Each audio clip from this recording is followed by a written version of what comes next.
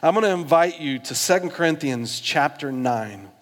2 Corinthians chapter 9 is where we're going to be today.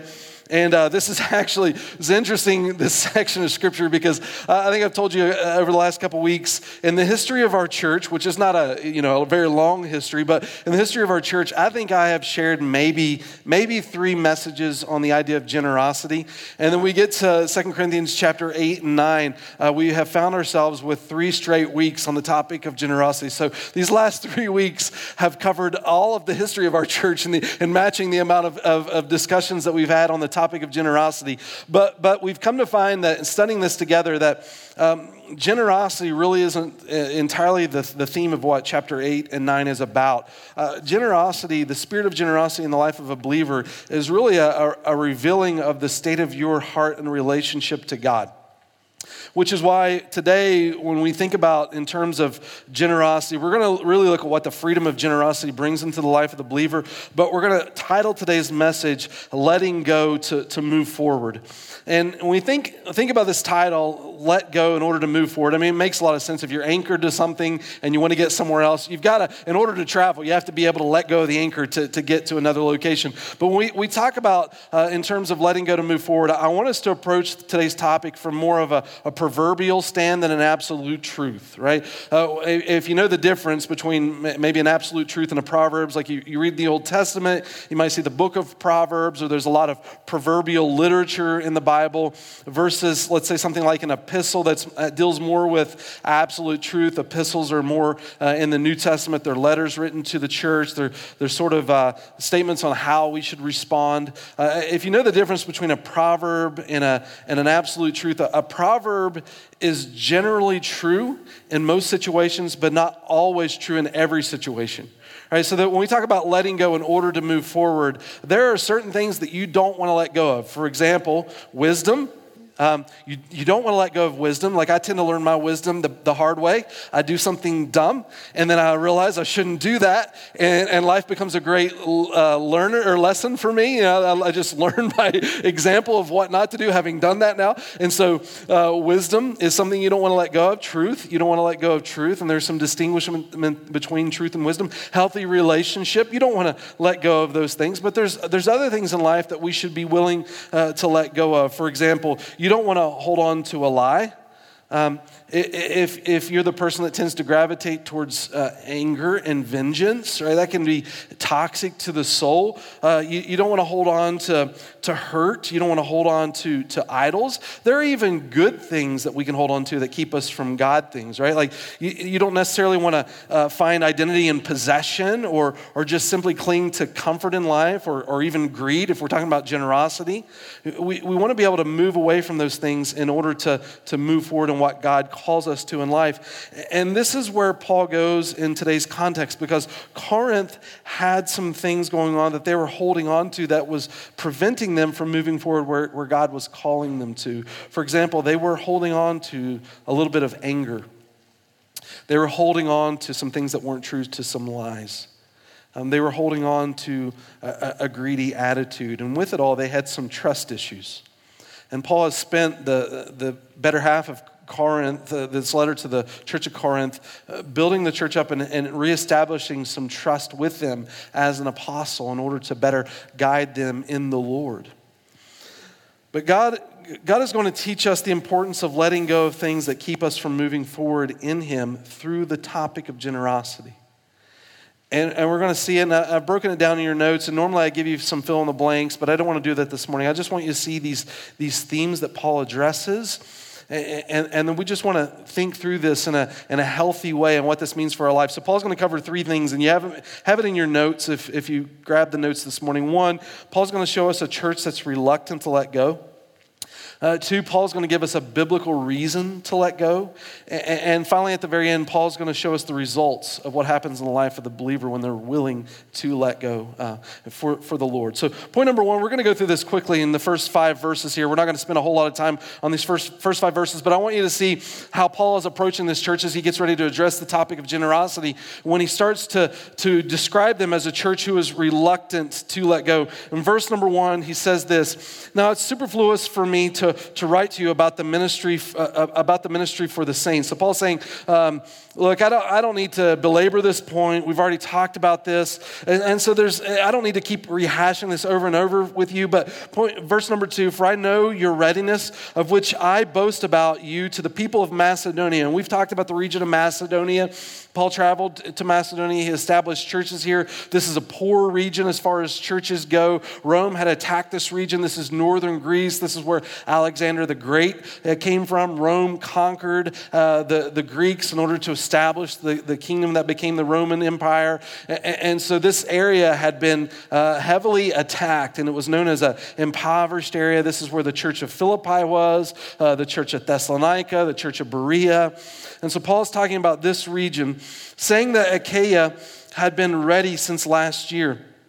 And your zeal has stirred up most of them. So they're excited now, seeing how Corinth wants to get involved in what God's church is doing around the world. And remember, we talked about Paul telling the church that they needed to give to the needs of the church in Jerusalem, because the church in Jerusalem had been oppressed by Rome, and there was a famine. And not only that, the believers in and around Jerusalem had been attacked. And so they were in desperate need. And so they wanted to give towards those needs. And Corinth started off with a lot of zeal.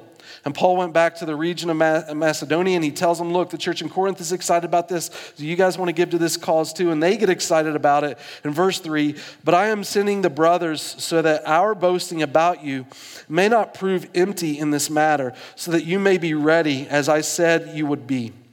Otherwise, if some Macedonians come with me and find that you are not ready, we would be humiliated, to say nothing of you, for being so confident.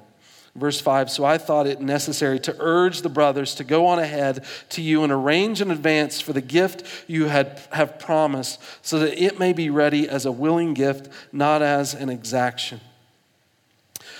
So Paul is saying to the church, look, I know you were excited in the beginning, but we've seen throughout this letter that there started to be some reluctance in their heart towards wanting to give to Jerusalem. And some of it came true because of their relationship with Paul. Their relationship with Paul was on the fritz. They were no longer acknowledging him as an apostle. They had distanced themselves from him relationally. And now Paul has come back and reestablished this relationship. He's been fighting for the church. He said to them, look, I have nothing but love for you and as God's people. And he referred to them as saints and brothers and sisters in Christ, and how he had given his life for them. And he wanted to continue to serve them in that way. And so Paul's reestablished that relationship, but he's gotten the sense that there's still this reluctance to fulfill what they had promised to do. They had promised to give to the church in Jerusalem. And Paul's saying, look, because of that reluctance, now I'm a little timid towards whether or not you're going to fulfill what you promised to do. And I don't want it to look bad for you. I don't want it to look bad for God's people as a whole. And so I'm going to go ahead and send people down to you in order to prepare what you have already promised in giving to the Lord. And Paul doesn't just end there. He's talking about a church now that seems a little reluctant towards the things of God. But he then goes on in verse 6, and he explains to them a biblical reason of why it's important to let go. Why that spirit of generosity is healthy for God's people. And when he starts to explain to us in verse 6 to 8, I want to tell you that there are plenty of people, if you turn on, I don't know, just your TV and listen to some televangelist, there are people that will take this passage and be very abusive with it, and honestly be foolish and stupid about it.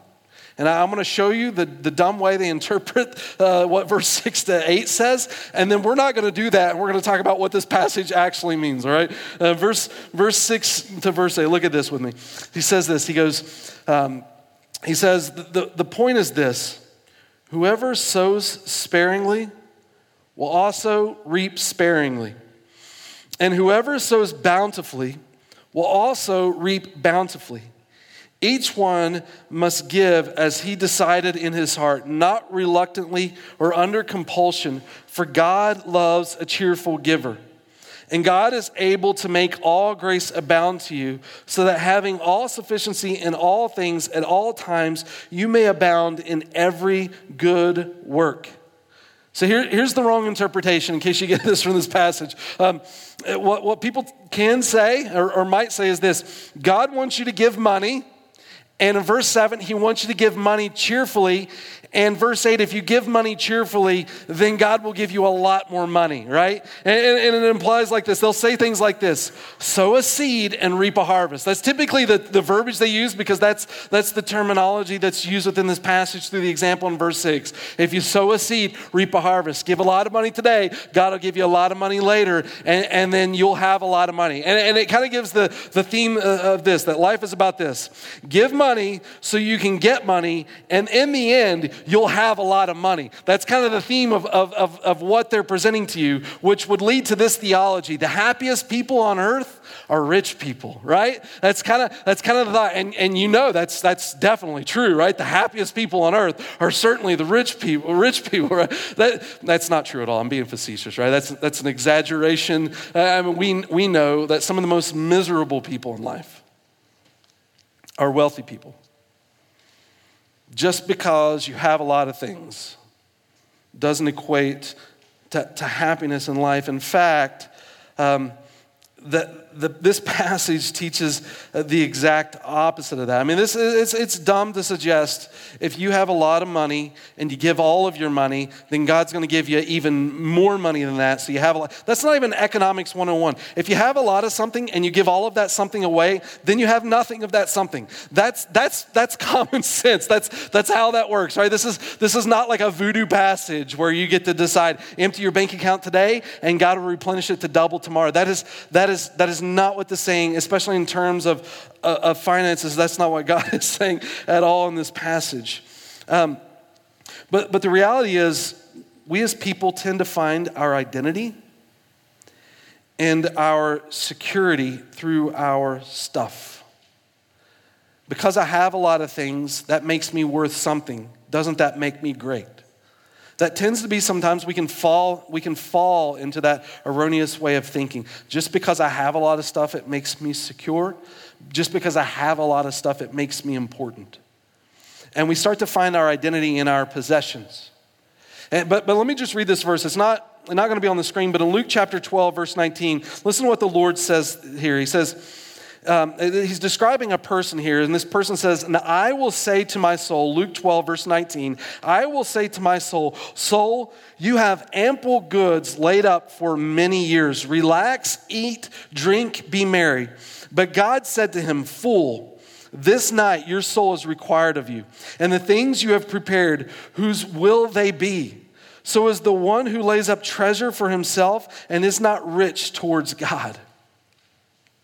Paul's describing, and Jesus is describing, look, there is a far different way to understand what wealth is about. And it's not about possession. This is what Paul wants us to begin to understand in this passage. In fact, the way that he's doing it in verse 6 is he starts to give us this illustration of the idea of sowing seeds. Right? He who sows sparingly will reap sparingly, and he who sows bountifully will also reap bountifully. It kind of works like this as an example. If you were to meet a farmer, and this farmer was to say to you, man, I am so rich. I am so rich. And you say to the farmer, how are you so rich? What makes you so rich? And the farmer says to you, because I have a lot of seeds. Look at all the seeds I have. I am so rich. Look at all my seeds. And you look at that farmer and you say, farmer, it is July. I don't think you know how farming works, right? If you're looking at me in July and telling me how rich you are because you have a lot of seeds, I can tell you have no understanding of what farming is about, and something is messed up in your way of thinking, right? That is not wealth in the farming industry. Now, it's certainly the potential for a great harvest, but it's not true wealth. And this is exactly what Paul's saying in Corinth in verse 6. It's the same thing for someone to believe that just because you have a lot of stuff, that makes them wealthy. You certainly have the potential for a great harvest through the things that God has given you.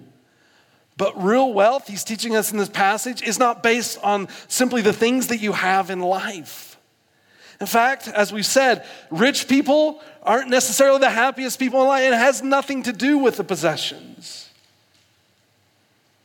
But wealth, he's making the argument, is measured in a different way. In fact, if we skip forward just a little bit, I'm going to come back to verse 7 and 8 in a minute. But look at this in verse 9. He gives us an example, and he quotes in verse 9 a passage from Psalm 112 in verse 9. He goes back to Psalm 112, verse 9. He quotes a passage here. He says, as it is written, he has distributed freely. He has given to the poor. His righteousness endures forever. He's describing the picture of the Lord here. It's God who he's given to us freely. He has given to the poor. His righteousness endures forever. He's given this picture of what real wealth is about.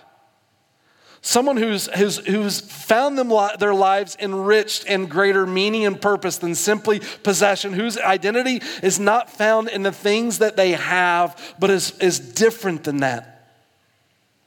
What Paul is describing is this idea of this picture of righteousness. And we've talked about this a little bit just a few weeks ago. We talked about, if you remember, we talked about the idea of justice and a little bit of righteousness. I put more emphasis on justice because I knew I was going to talk more about righteousness today. But justice, if you remember, is the word in the Old Testament, it's the word mishpat.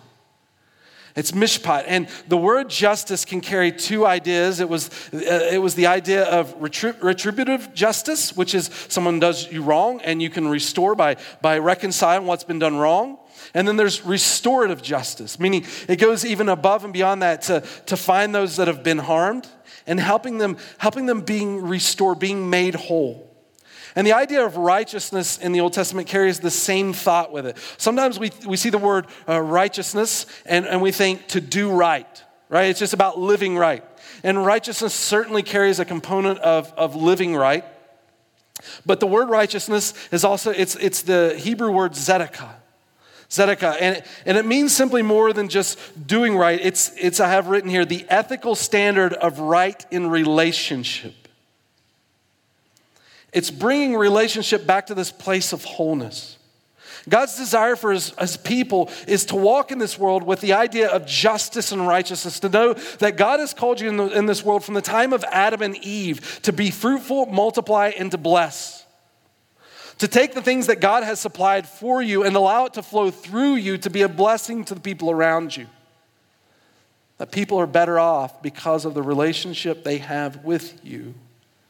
And this is exactly what Paul is beginning to describe the idea of a really a wealthy person through the picture of mimicking God in verse 9. God is not one who possesses all things and simply hoards it to himself. But he's also a God of love, and love is about giving itself away. And so what does a God who owns all things do with what he possesses? He gives freely, and it says he has given to the poor, and his righteousness endures forever. Meaning, the only way we come to understand the righteousness of who God is truly is by being able to experience it relationally.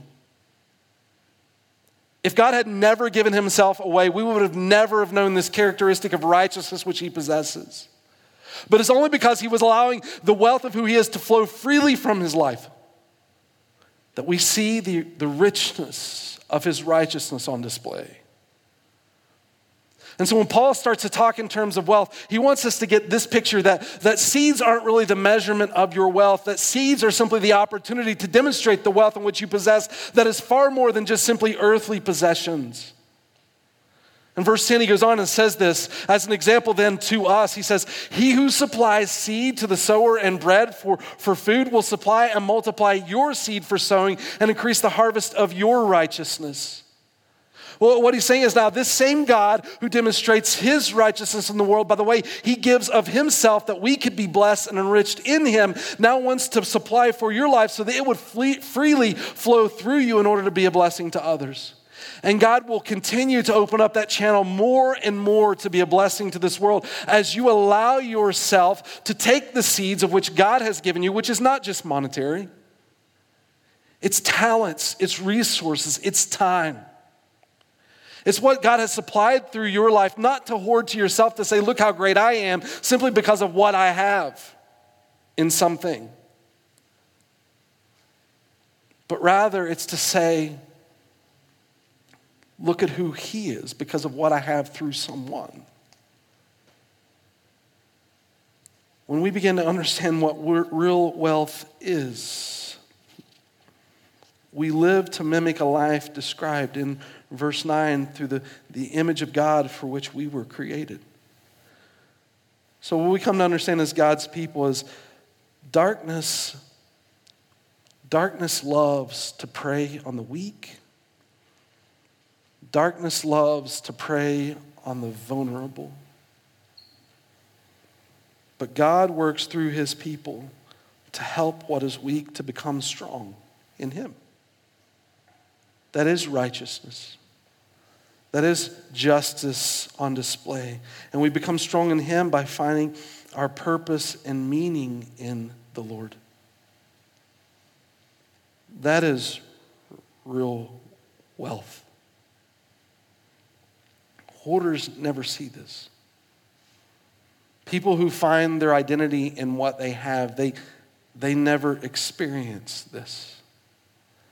And he goes on then in verse 7, and he says it like this to us: each one must give as he's decided in his heart, not reluctantly or under compulsion. Meaning not begrudgingly, not just wanting to give because someone told you it's good to give. So you're like, okay, I'll just give. You just kind of tip God, or not under compulsion, like someone that's just been guilted to give. That's not the goal of today. That's not the freedom of generosity. That's not what God's people are about. It's not just trying to force you to give because, well, you should just do it, and if you don't, you're an awful person. That's not the goal of this at all. But he says this: for God loves a cheerful giver. What God's heart is to see the cheerfulness of your life and the way that you give, because it's only in the cheerfulness of your life that you're truly understanding what giving is all about. We as people, we can struggle to give. And the reason we struggle is because we want to feel secure, and our money sometimes becomes that source. And we want to feel important. And our stuff can be that source where we find our importance and our meaning. You can't give cheerfully if you find your worth and your identity and your security in your possessions. If you find your worth, identity, and security in the things that you possess, then when you go to give, you'll give fearfully, you'll give with worry, you'll give with concern. That's exactly what Paul's saying here. Are you wealthy because of what you possess? Are rich people really the happiest people? If you don't cheerfully give, if your attitude, let me say it like this, if your attitude when you give is not cheerful, but it hints towards these words, it's reluctant, or it's driven by guilt, can maybe I just say something a little forward today? It's probably because you don't own the things in your life, but the things in your life own you. You look at them to give you worth. I look at them to give me worth. And the result of that is not a heart that is generous. A result of that is wanting to hoard on to it because it helps me feel important. And the goal of that becomes about me. It owns, and the things that I have end up owning me. To want to give and to give cheerfully, you got to believe something different. So how do we give cheerfully, not reluctantly, not begrudgingly? And Paul's already hinted at it for us.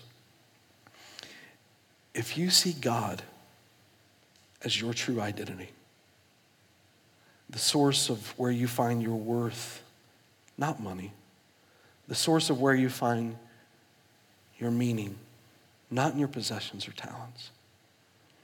If you see the Lord as your true protector and provider, it's then that it gives you the freedom to see what he provides as a seed. And it becomes a seed for you to be able to sow in order to declare the goodness of who he is and the way he truly looks after you. And in that, it becomes a demonstration of your righteousness and where your hope lies. And in that, it becomes a blessing to the people around you because they get to, in a tangible way, see the grace of God. And in that, you're declaring where real wealth comes from. In fact, he goes on in verse 8 and he says this, and God is able to make all grace abound to you. It's not saying monetarily. It's measuring wealth in a different way. And he's saying all grace abound to you so that having all sufficiency in all things at all time, you may abound in every good work. It's saying finally you're free from the things in life that lead you captive, things in life that you might cling to that keep you from truly moving forward and where God has called you into this world, because those things don't own you anymore. Those things don't hold you back. You have laid down your life to find your true identity in who Christ is, and you want that goodness of who God is to flow through your life to bless others too. So what are the results then? Verse 11. He goes on and he says this, you will be enriched in every way. I love that. Every way. If you want to circle a word, I think every way, enriched in every way, is definitely the focus on today. The freedom of generosity. This is what it means for us, that when we can give cheerfully, we understand our identity is not found in the possession that we have, but our identity is secure in Christ and the way that he provides me and the things that he has given me, not because they're mine, they're his. And through that, I get to be a blessing to this world and discover as I let go of the possessions of things in life to look at the goodness of Christ and find my real worth in him. And I'm realizing my wealth is not pigeonholed in just possessions, but I am enriched this way in every way, which through us will produce thanksgiving to God. So if I gave you just a few points, just really 4 in these verses to think about, what are the results? Verse 11, number 1, you become wealthy. And we're certainly measuring wealth in a different way. But you become wealthy. If you think about even the first century, like if calling yourself a Christian for a moment, if you think about the first century followers of Jesus, just the original disciples Jesus picked, and I say to you, describe to me their life.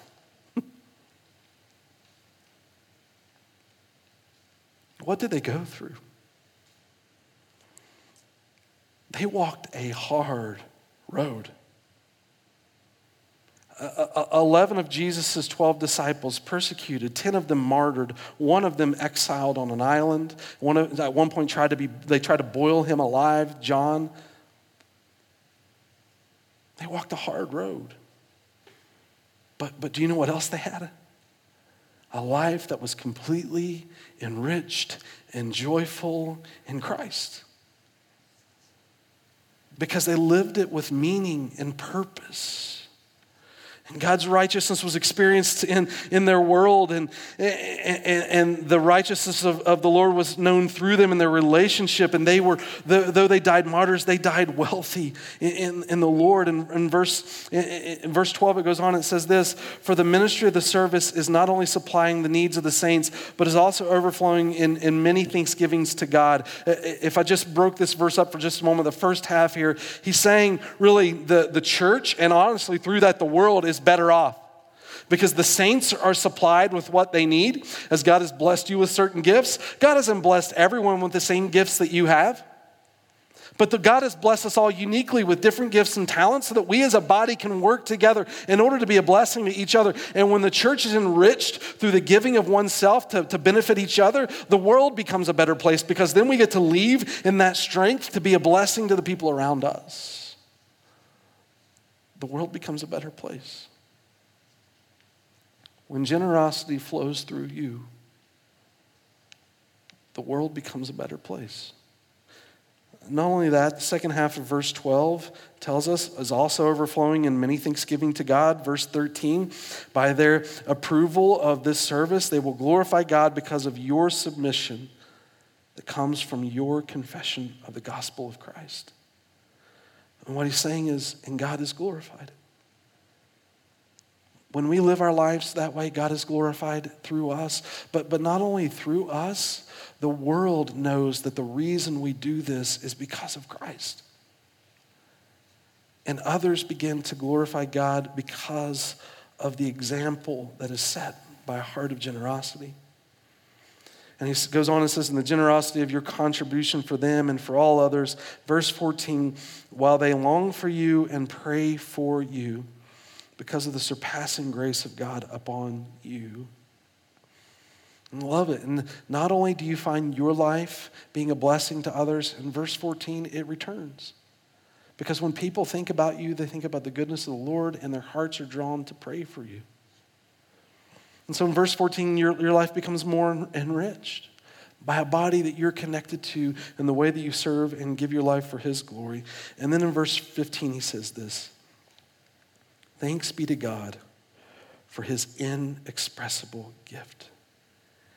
And here's what ultimately happens. It's worship. It's worship. When chapter 9 is lived out in God's people, where it leads God's people is into more worship. And honestly, when you look at it, the nuts and bolts, the end of the day, talking about generosity, really it's about what you worship. Where do you find your life's purpose? The generosity of your life already communicates to you what your heart truly worships. Where you find your security, where you find your meaning, where you find your purpose. I thought about, man, if we were just to walk away from this, what is just a great illustration that captures the meaning of this scripture, and my heart was drawn to really our state. We are a state where the greatest snow on earth is made, right? When I hear that, I always think about Will Ferrell's cup of coffee in The Elf. You know, the greatest coffee you can have. We have supposedly the greatest snow on earth, which I know it's good snow, but we live life elevated. And as I was thinking about what it means for us in Utah and walking in generosity, I started looking at a sport in the winter.